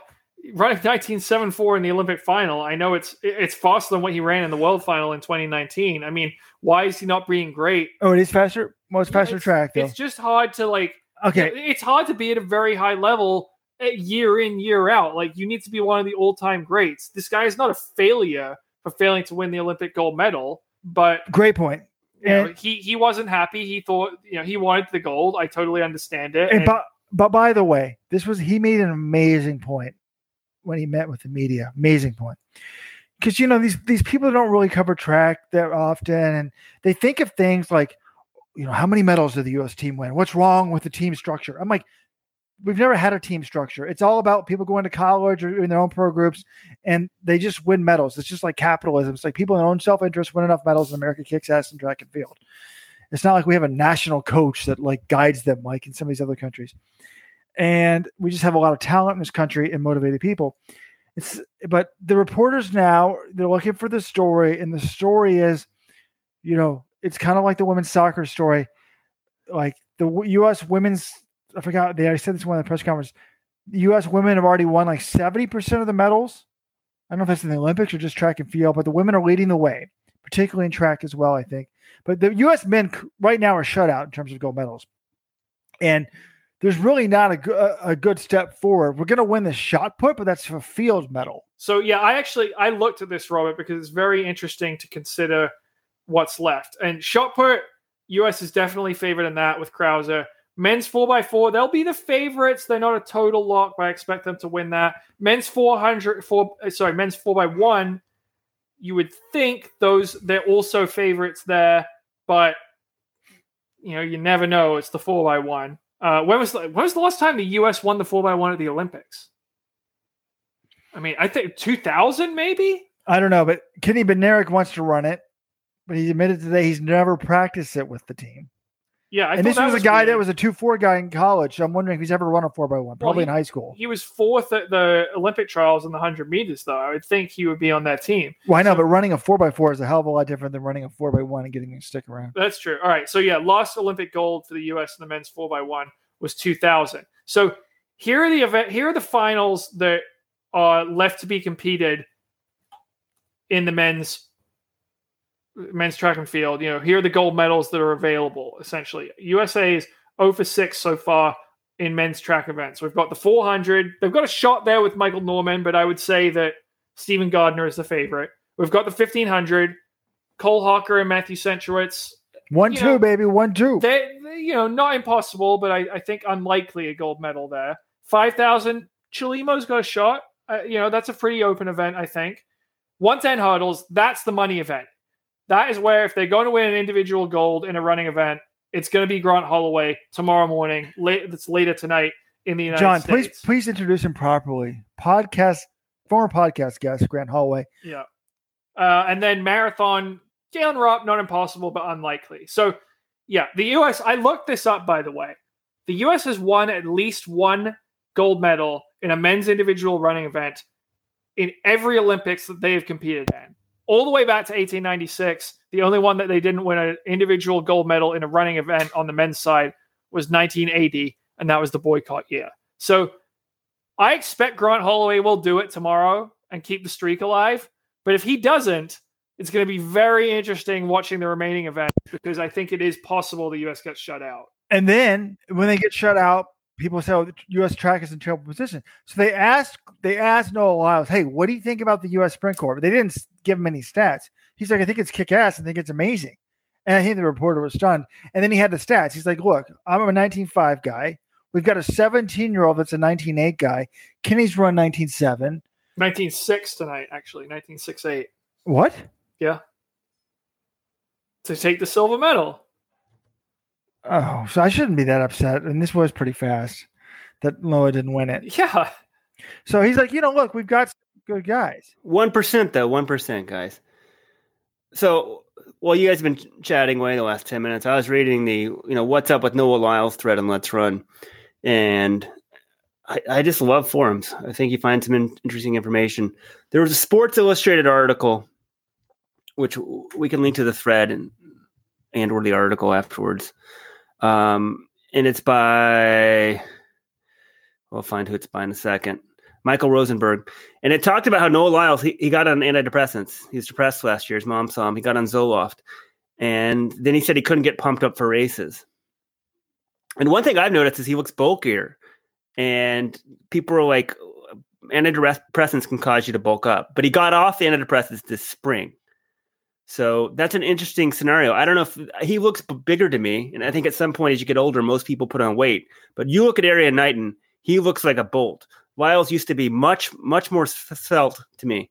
Now he looks big. I don't know. I mean, it's kind of crazy. That's a good point. I had not thought about what we didn't have. We should have asked questions like that. We didn't ask, but yes, he does look different. I've thought that recently his interviews seem weird. I didn't know about the mental health. I've forgotten about that mental health thing. So that's kind of interesting on that front. By the way, let's talk about Knighton. I've never seen anyone who just got fifth in the Olympics at age 17, or fourth in the Olympics, that upset. Like, he was like devastated. And like, what are you going to do? People thought he'd be happy. He's like, I'm going to remember this for the rest of my career. And blah, blah. I mean, he was like, that was crazy, right? He's like, I'm going to remember this feeling. And we're like, dude, you just got fourth in the Olympics. He's about to enter his senior year of high school. He's like, Olympic medal. That was always the goal. This was always the goal from the start of the year. And I'm just like, holy crap. We're like, since when? We're like, since when? He's like, start of the year. We're like, start of the year? You thought you were going to get an Olympic medal at 17? Like, is he the youngest Olympian by far? He has to be. He's the youngest U.S. Olympian since Jim Ryan in 1964. I don't know about the entire games. I can't imagine there are many athletes younger than 17 competing at this Olympics. Is anyone else really pumped the next Olympics is 3 years away? Yes, it's great. It's so much better because I'm like, oh, wow. Because think about that. Like, Lyles might have been your Olympic champion last year, and the 100 and the 200. I mean, there's so much hype around this guy. Robert said it cost him hundreds of thousands of dollars, millions. If he pulls off the double or, gets to 200 and gets to 100. Oh, I'm already thinking about the 100 because that's what Bolt was. Bolt was this 200-meter phenom, and then we're like, well, if he's so good at the 200, why doesn't he run the 100? And then suddenly he's the best ever at the 100. So could Knighton do the same thing? I mean, that's a lot to ask, but I wouldn't be. He's already run pretty fast in the 100, like 10:09 or something. I'm highlighting my favorite comments on the video show. Well, I have a question about the hurdles. So, the run out after the last hurdle is more space, right? There's more space between the last hurdle and the finish than between the normal hurdles? I think so, yeah. Why? No. I think they should change it up. Give people like the little better chance. They should put a hurdle right on the finish. Oh, could you imagine that? Some of the finish line photos you get if the right. Wait, well, this might be the greatest idea in the history of track and field. Thank you. Right? I never thought about it. Just put one right on the finish, or maybe I think 3 feet before the finish. No, even better. You'll yeah. Well, you'll know this. So some people could just plow through it. Maybe it'd be quicker just to plow through. There'd be some theory. Isn't there a rule you're not allowed to intentionally knock over the hurdles like that or something? Do y'all know that the hurdles used to be back in the day? It was like steeple hurdles. They didn't tip over. That would be better. Sprint hurdles that didn't tip over. You'd have serious injuries. By the way, a few things. One, I'm just thinking random things in my head. Why the 800 is the best event track? Why? Because the tactics totally change everything. It's like football, American football. The tactics, you run that again, I don't think we have the same winner. I agree. And someone else has made up a great point here. Please don't talk about that Simpson to the steeple take. I hope that's not the one you're talking about. Well, Connor Slythe on YouTube has said, all I need is Roger to offer to coach Evan Jago. I forgot about this. On the podcast earlier this year, I said, Evan, if you don't win a medal this year, you need to get a new coach. And I think it's pretty self-evident. He doesn't even make the team under Jerry. I just want to make the following observation. I watched several steeplechase races in Tokyo here with Robert, the heats and the finals. Robert, one of the comments he made is, I don't understand how they hurdle. And another one, he was asking me about the splits. This doesn't sound like some coaching genius. No, I was asking you if I could use your watch to take splits because I know I know how to make an 850 steeple time. And what I was asking about the hurdling is it's like Dobek. You don't coach that. You don't coach Dobek's instincts in the 800. This guy has never run the event better in his life. I mean, he's never run the event in his life, and he's got amazing tactics. It's the same thing with the steeple. You see which kids in the team are crazy and are athletic and want to do it, and you put them in it. Then you can refine it a little bit with a hurdle coach. But you watch those guys, it's just amazing to me. I could not be running in that pack and then just jump over. Everyone else jumps, so you just decide to jump. That would freak me out. But people have no problem. So, wow, former employee 1.1, Emery Mort has got a great take on Low Lyles. Antidepressant SSRI withdrawal can also be a long and difficult process, including metabolism. That's a good point. I mean, it's like, do you want to be healthy in life, but then not run as well? It's very fascinating here with Noah Lyles. I think it is interesting that we're coming back to the mental health with the Simone Biles Olympics and everything. It's kind of interesting we came back to that. But someone is here talking about, they say that Lyles' intro was over the top. What was his intro when he came out? Did you guys see it? He does this before every race. He just screamed he's like, ah! I have no problem with that. He did that before he ran 19.5. That's absurd. But I feel like, I don't know, maybe at some point for Bolt it becomes a bit too, but I feel like for Lyles, he's trying now sometimes. It just doesn't seem natural, he's supposed to do stuff. And that's sometimes what I wonder, even with Simone Biles. Social media, it's just a different environment. I think a lot of these relatively young stars, they just don't know how to cope with it. And I just think when you talk to college administrators these days, they say, what's your number one problem on campuses? And they say mental health. It's just, the only thing that's really changed in the last 20 years is social media. Well, Noah Lyles ran his best race of the year tonight in the Olympic final. I don't think mental health had any. He did? Yes, he did. He ran tied his season's best. This one was into a slight headwind versus the trials, though. he ran fine based on what he's run this year. Now, you can go into, I don't know, did mental health have something to do with him not being as good this year as he was in 2019? Maybe, but I don't think anything he did. He performed to the best of his ability tonight. Yeah, and no, I commend him. And he obviously had these issues, talked about them openly, went out there and was willing to fail. So, or succeed, however you want to put it. But it really is going to be interesting going forward because this guy, I thought he may never lose a 200 for 10 years. Yeah, no, that's a good point. Take this, what is it called? The 360-degree view. You back up. We would have thought a year ago this guy would definitely at least win one gold, if not two, and be a multi-big star. And now he's kind of like, who is this guy? I thought the intro was great. I like to see him that pumped. And I thought that he said he ran a great turn. He had, I think at one point on the graphic, he had the top speed, but for some reason he wasn't gaining on people. Yeah, it's weird. His best part of the race is usually he can maintain his speed better. Usually it's the last 100. Didn't have it tonight, and DeGrasse did. Credit to him. All right, shall we move on to the 1500 prelims? This was the most insane 1500 prelim I've ever seen. Prelim? The semifinals, sorry. There is a difference. Anyway, women's 1500 semis. First heat, Gabriela Debus-Stafford takes it out very quickly. Then Nozomi Tanaka, the Japanese record holder, takes the lead second lap. She keeps it fairly quick. But then Faith Kipyegon just, even though the pace is already fast, she just casually closes in 60 seconds for the last lap. She runs 3:56 in a semifinal. In the history of the Olympics, no one had ever broken 4 in a 1500 semifinal. She runs 3:56. Then Ferwani Gebrezibher, wasn't her name last name Hailu a few weeks ago? I feel like we just call her Ferwani Hailu. It's easier. Gabriela Debus-Stafford, she runs 3:58. Jessica Hull, Australian record, 3:58. Tanaka, 3:59, Japanese record. And then Ellie Purrier, who has run 3:58. She ran that at the U.S. Olympic trials. I thought a fast race would suit her. She can only manage 4:01. She still gets into the final on time, but I'd be lying if I go going into this Olympics. I thought Ellie Purrier medal contender in the 1500. Now, especially with Hassan and Kipyegon in the field, I think this is going to be a fast final. And I thought she could run 3:55, but now I'm not so sure after tonight. I was extremely disappointed in Purrier. I mean, she soloed at 3:58 at the trials, and she looked terrible tonight. 4:01 flat. Is that an Olympic record, John? 3:56.8? I don't think it's an Olympic record because usually they say Olympic record if that's the case. But it is the fastest time ever in a semifinal. I think one of the Eastern Europeans back in the 70s probably ran faster. Yeah, this was a great race. And I missed it. I ran to the track because I timed everything so I could get there for this race. I missed the first 300 of it. And I look up and I'm like, wow, 62. And it was weird. I was really into the Japanese woman because I was the only member of the Western media to talk to her. She'd run 4:02 in the prelims. I said, any chance, do you want to be the first? Her PR was 4:04 coming into the meet.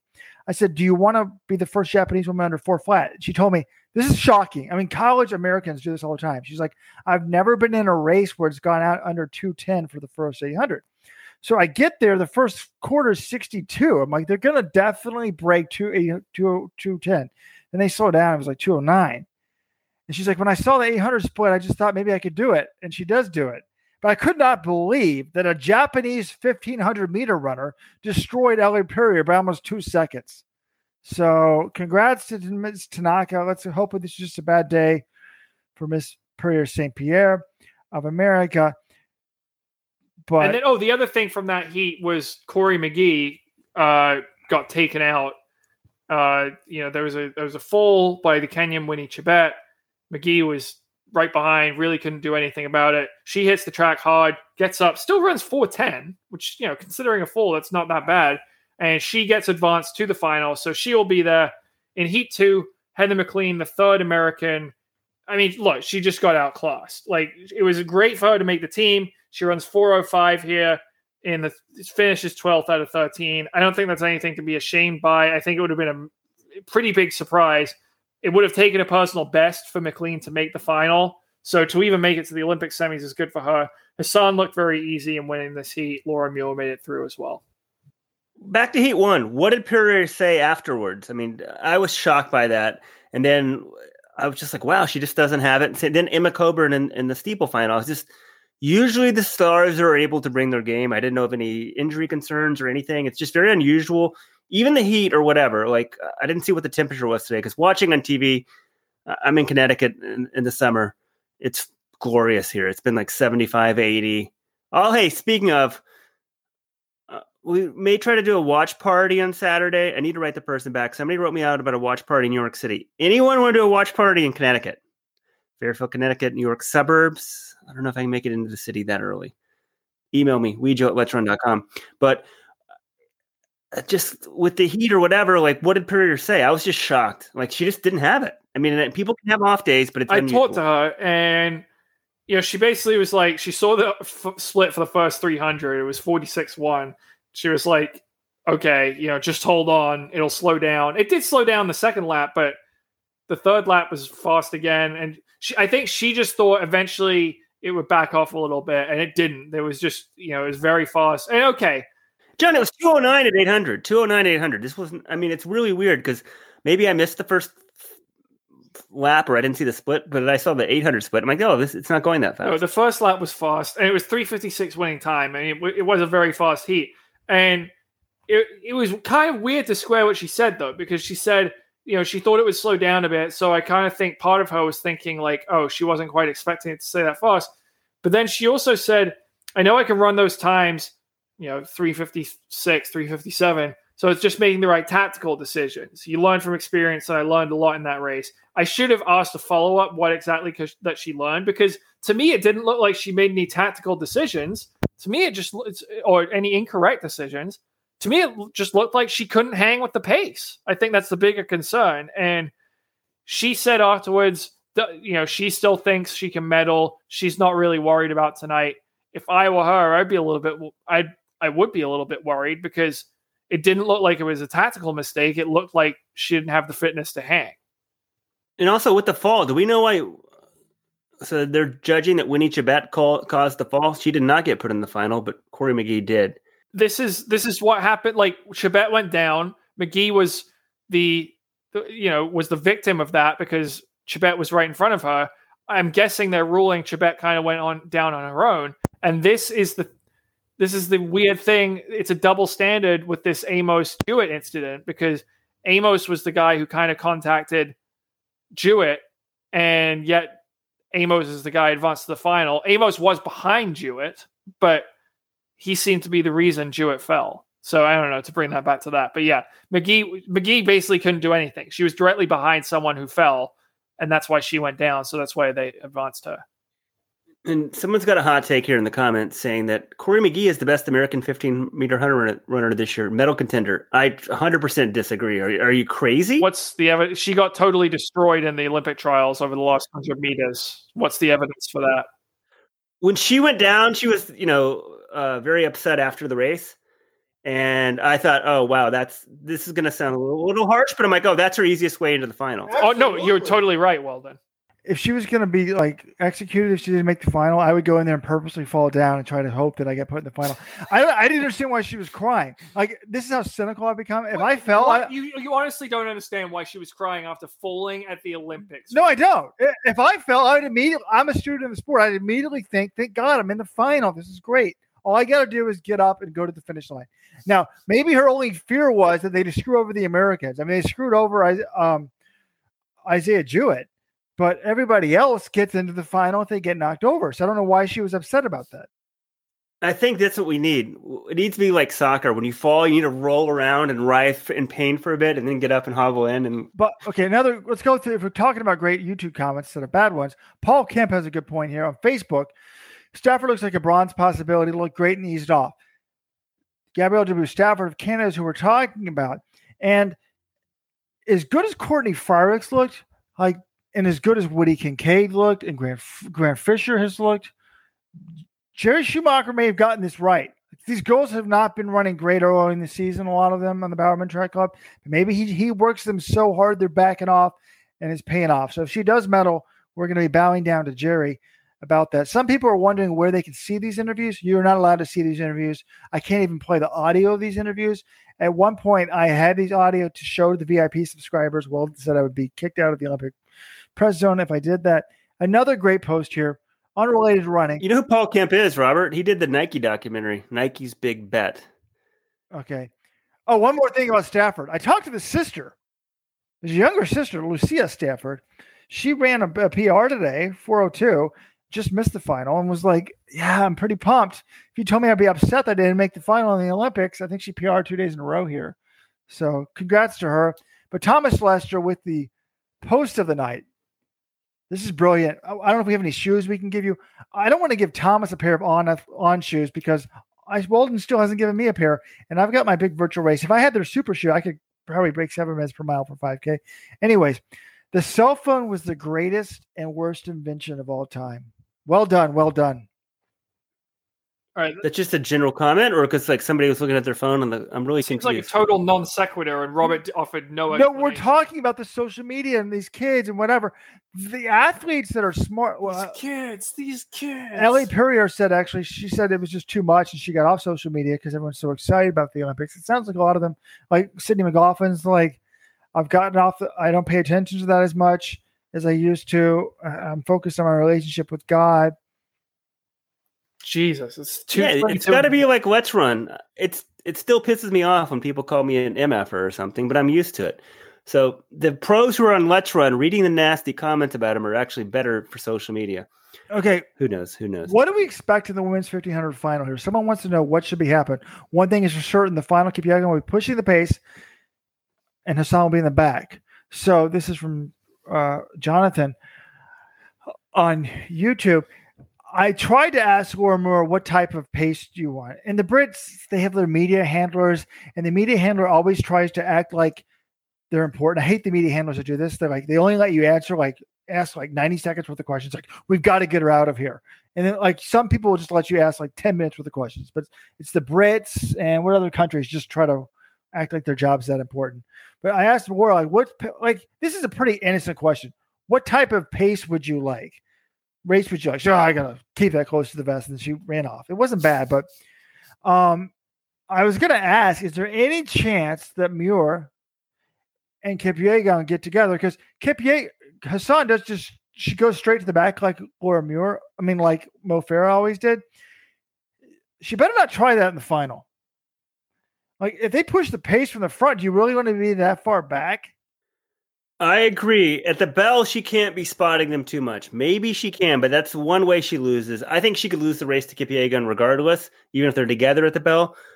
But if she spots her 10 yards at the finish, she'll probably for sure lose. She's got to improve her tactics.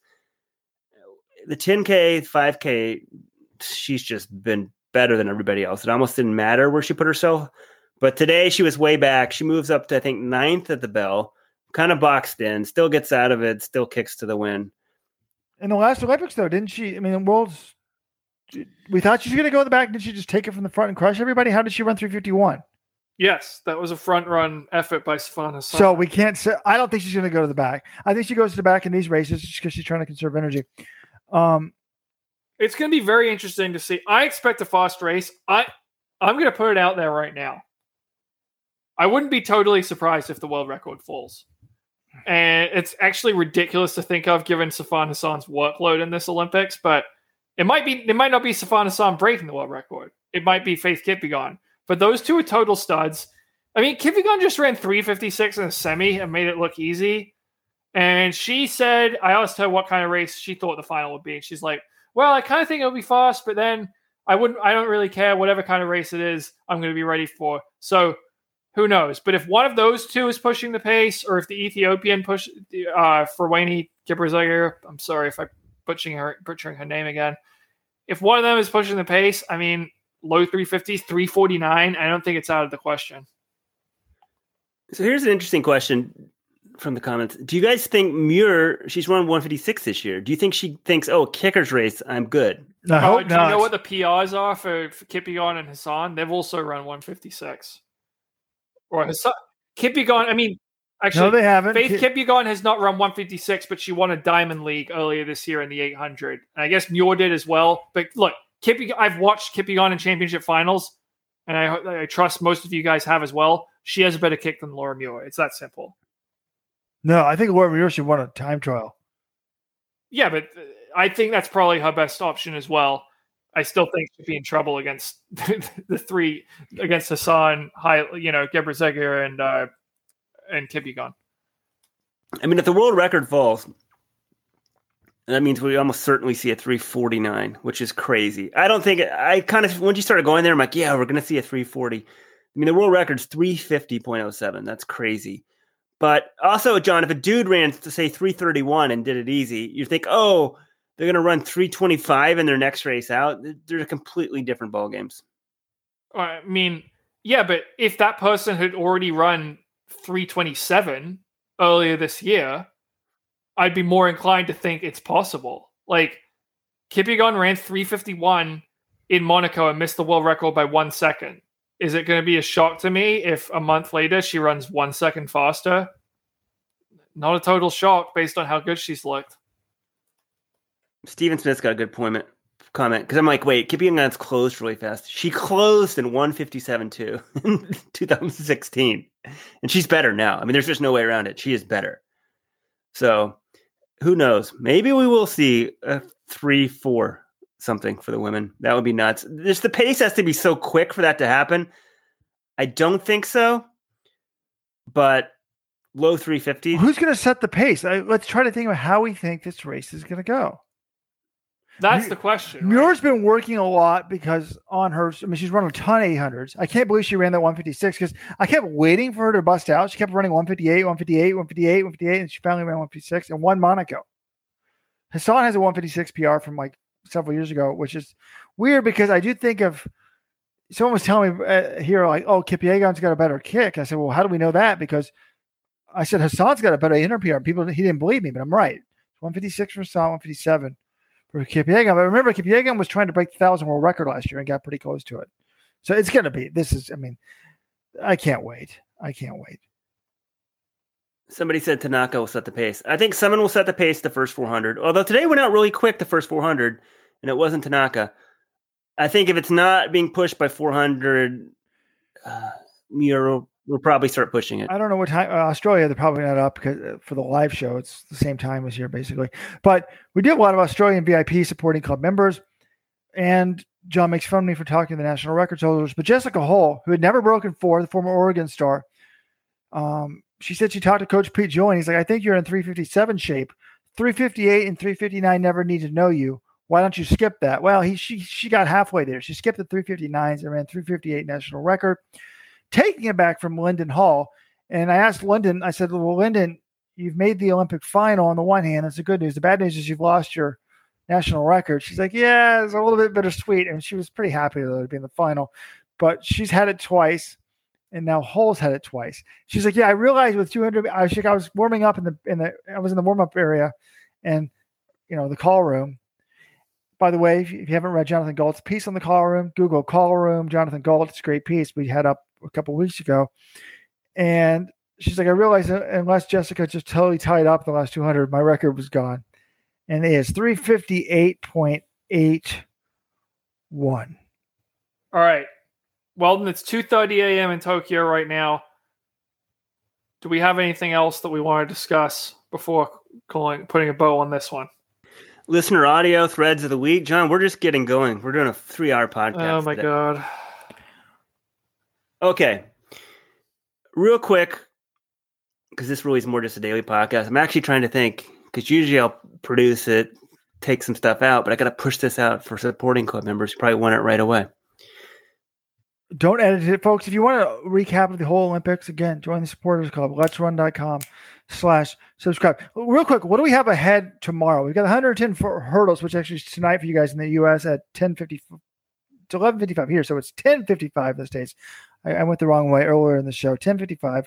Grant Holloway goes for history. World record? Could we see a world record? He looked poor today, 13:13, but yeah, we definitely could see it. Men's 1,500 semis. Can't wait for that, though. But no distance finals at all that day here in Tokyo. And the 400 final. Can Michael Norman get it together? Michael Norman, though, is reminding me, I don't predict the gold there, but why? Although Wright Benjamin ran so well as training partner, so maybe it's possible, but Norman's reminding me of Lyles. I keep hearing, I've been doing all the training, everything's going fine, and then there's just no bust-out race. So, although we would have thought that about Andre DeGrasse. I mean, he ran the same as he always does in the 100, and he did bust out in the 200. So, that's interesting. And then, we've got, I just can't wait for these races, though. A crazy men's 5,000 final is going to be on there. Could Justin Knight, Canada, go 1-2 in the 5,000? How crazy would that be? Women's 1,500 final. So Justin Knight's talking about winning, and someone said here they could bet him for 100-1. Are you guys crazy? You think Justin Knight's going to win the 5K? The 5K is very weak, though. Weak. I mean, I don't know if it's weak or what, but one Kenyan made it, one Ethiopian, right? Yeah. I mean, there aren't any good. How also, think about this. Edward Chesrick, what the hell happened? The Kenyan team is terrible, and he got drilled by these guys? Is he not used to racing in altitude? Like, it's just amazing. I think a couple of big pictures, things we're going to talk about when we're done. It's like, what has happened to Kenyan? Well, they did great today in the 800, but longer distance running in Kenya has just fallen off the map. Maybe it's really just 5K running, 10K. Cameron Moore's out. They only got the bronze in the steeple. The 10K, they got shot out of the medals. I mean, that's still amazing at the marathon, but at 1,500, they'll probably win the 1,500. But the steeple, 5K, and 10K, weak spots right now for Kenya. I think some of these people super bullish on Justin Knight. I think that's just, I don't know. It was like if a lot of Americans can relate to him, maybe they're Canadian. I feel like it's just a little homerism. Maybe I'm wrong. What? I think he could prove me wrong, but a lot of people I've seen it. I'm like, wow, am I missing something? I'm just not expecting. I expect Mo Ahmed to be the first Canadian. I think there are about 8 guys in the medal mix in the 5K, and I think he's one of them. I wouldn't be shocked by a medal. I think it's probably top 5 or 6 is more likely, but he looked pretty good. He's run 3:33 and 12:51 this year. I mean, that's kind of the times you kind of have to run to medal. So 12:51. Can we? Well, Kenya does have like 12:53, 12:55. Guys, can we just acknowledge that 12:51 isn't what it used to be? I mean, that's crazy. Couture's going to win it. I mean, the 5K final, it's going to be interesting because Kiplino and Cheptegei are both in here. And do they try to push the pace? I feel like that's in their best interests. I mean, Cheptegei closed pretty fast in that 10K final, but if I were them, I would work together. The problem is it's going to be hot as hell. I mean, it's just very difficult to push really, make it really fast. When's the final? So the final is Friday night. The high in Tokyo on Friday is 93 degrees. So it's probably going to be 80s with humidity by the time they're running, even though it's at 9 p.m. It's just really, we saw in the 10K. Cheptegei is not 100%. He's kind of banged up, and it's going to be hot. He didn't want to push the pace in the 10K, even though that was their plan. They might just say the same thing. The Ugandans, they might want to do it on paper, but when they get on the track and they're like, it's pretty miserable. I'm not going to do this. Okay, wait. I'm going to show my ignorance. Justin Knight ran at 12:51. Okay. I'd forgotten that one. I'm like, he doesn't have the wheel thrown with these guys. What place did he get in that? I forgot about that race. That was 5th. Wow. Okay, that is pretty good. Well, that's the thing I don't understand is how in the hell does he get 5th in that race? Who are the 4 guys that beat him, and where are they? I don't understand how the Kenyans and Ethiopians can go over to the Diamond League and run like 12:50, 12:48 or 12:50 and just suck at the championships. Kenyans, there were no Kenyans ahead of him in that race. The winner was Ingebrigtsen, who was running the 1,500 only. Then there was Hagos Gebrewedt, who is not running this race. Who's not running this race. I mean, I'm like, how did Ethiopia screw it up? Ethiopia actually didn't pick their team this year. They just let the results stand for themselves. I mean, Wale was kind of forced. They got a huge break. Katia beat him. Katia's in the 5K. Mohamed beat him. Mohamed's in the 5K. So there it is. John's the human computer. He could not see the screen, and I'm pulling up the results right now. Ingebrigtsen won, Gebrewedt second, Mohamed third in 12:50, Katir 12:50, Justin Knight 12:51.93. So he was, a decent ways back, but he was ahead of Cheptegei. It concerns me that Cheptegei says he's been hurt, but I don't see how he wins the 5,000, but he did win the Diamond League. Could he possibly gap everybody mid-race like he did the 1 year in the Diamond League? I don't think they'll let him go though. But here's why he could win is Barrega. If Barrega was in this race, he'd be the favorite, right? Oh my gosh! And he kind of closed on Barrega at the end and kicked pretty well in the 10K final. So could Cheptegei win?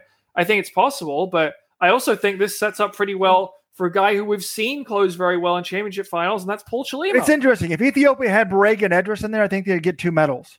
Neither one of them's in this race, and they're training right now. So it's very difficult. And this is what's going to happen, though. And I've just realized this, unless they're idiots. And again, they very well could be idiots. First of all, we act like the field's not that loaded. We have the world record holder.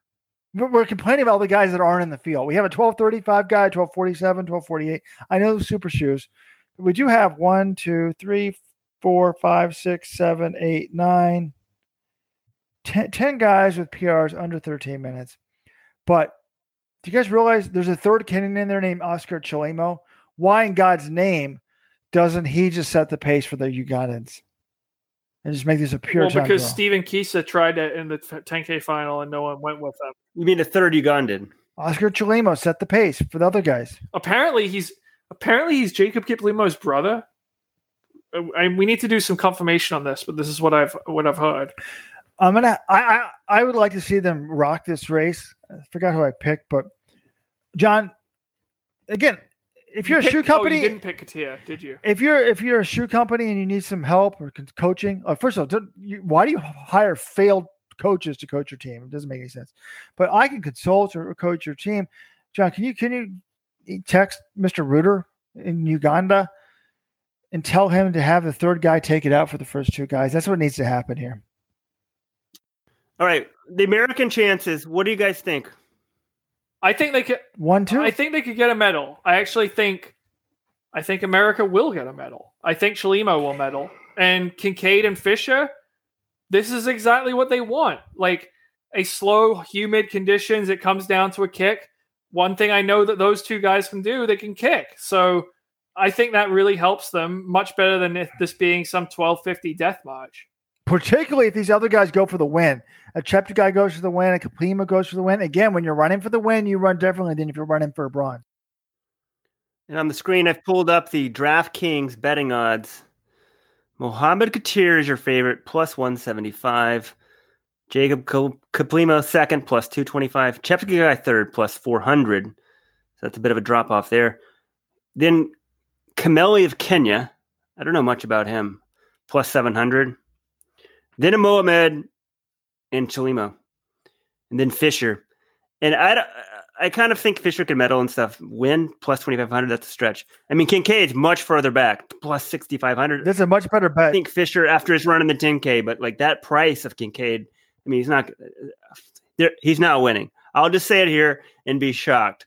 I didn't think winning. Courtney Frericks was going to win the steeple, and she gave me a run for the money today. So thank you, Courtney. Thank you for making me believe. Thank you, Karsten Warholm. Sydney, it's not your fault. You didn't surprise me. Everybody just ran so fast before you. But like that's why we love the sport. Just some of the moments that just remind us like just the beauty of what we do. So wow. Post of the night. Rose Runner is a very good YouTube listener. I assume Rose Runner is a woman. I don't know why. Rose Runner, if you're the woman, you might be the best poster in Let's Run. Or if you're a man. But always good insight. If Cole Hawker was in the 5K, he would just chill, hug the rail, then close hard for a medal. All right, guys. I hear a lot of silence. I think that means it's time to go. People want to know if we interviewed Emma for a long time. Emma faced the press, unlike people. Read our article. It's got all the stuff you could ever want to know about what happened to Coburn. Yeah. If you guys don't know, the articles are up on LetsRun.com with quotes. We haven't talked about Sifan Hassan's triple because we've been doing a daily podcast. Well, I guess we talked about her 1,500, but she could also be in the 10,000. How sick is that? Yeah, the more I think about it, wow. Could she be tired for the 10? I thought she might have been a little tired today. Even if she wins the 15, which I don't think she's going to do, I'm not convinced she wins the 10. But Thank you, Safan Hassan, for attempting this. This is why we love the Olympics. Yeah, one question here. Someone says Fisher's chances of medaling. I would say almost zero. I mean, I think he's got a shot, but it's very small. But then I meant to ask this question. John doesn't like when I ask this question. Like, who wins in practice? Fisher, Kincaid, or Ahmed. Ahmed. I assume everyone assumes Fisher's more talented than Kincaid, but I don't know where Ahmed stacks up. I assume it's Ahmed. I mean, how is Fisher going to beat Chelimo? How is Fisher going to beat Ahmed? Although he did beat Ahmed in the 10K. Cheptegei's been hurt, so that's possible. He's not beating Couture. I don't think he's beating Justin Knight either. But it's in the realm. I mean, it's not like he's racing, I don't know, Mofar at his prime. Like, how is Fisher beating Chelimo? I mean, he almost beat him at the trials if Chelimo didn't drift out to lane 12. He didn't almost beat him, though. That was another class. One of them was like an A, and one of them was like a C. I don't think he was that far behind. He just got 5th in the Olympic 10K. We know he can close pretty well. I don't think it's a huge... Like, Chelimo was only 3rd at the trials in 2016 when he medaled. I don't agree with this about what he's having. I think Woody's got a good kick. I think he's got a good kick for a bronze, maybe. But first of all, it's hot. It's not. I don't think this is going to be some tactical race where it's just a good kicker. I think it's going to be. There's going to be a big move in this race. It's going to be like Courtney Frerichs in the steeple. There's going to be a big move from home. They're not going to sit around. There's no chance in my mind this race just waits to the last 1,200. Someone's going to make it hot at some point, and I'm hoping it's this Ugandan. I am getting tired. What time? Oh my God. Guys, real quick though, have you guys heard of the Lambda variant? The Lambda variant's now out. Oh yeah, I mean, you just keep going up. I mean, there's going to be a Zeta variant eventually, Gamma variant, all these things. Just keep getting variants. We're a little bit jealous. Some of our friends in the press corps are getting out of their 14-day quarantine so they can go to like a restaurant or something. Oh wow. Yeah, COVID. I heard yesterday it may be going down here, because it spikes everywhere and then peaks back down. Kind of. So hopefully we're there, but then Lambda will take off and we'll be freaking out another month from now.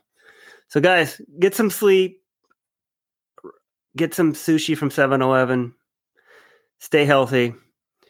I thought about doing a new segment. I want to come back from the track every night because that would be in the daytime there, right? What should we buy at 7-Eleven? Robert got a corn dog tonight. How was $1. The convenience stores here are absolutely amazing. There's what's it called? There's a Japanese word for the convenience store, and there's a podcast the New York Times is highlighting. Guys just talking about like what's available in the convenience store. It's pretty amazing. All right. Sayonara from Tokyo. Why aren't we giving credit for Grant Fisher? I just did. I just said the guy could medal. I mean, why he only got 5th in the 10K, and 2 of the guys who beat him are in the race coming up. In the 5K. So that's why I'm not giving him credit. I mean, it's going to be tough to medal. He ran well in the 10K. All right, guys. Outside of this podcast off. Well, then people need to know how to access the Surprise Supporters Club podcast. Email WeldonJohnson@letsrun.com. WeldonJohnson@letsrun.com. He'll tell you how to get to the supporting club podcast. And remember, drinkLMNT.com/letsrun.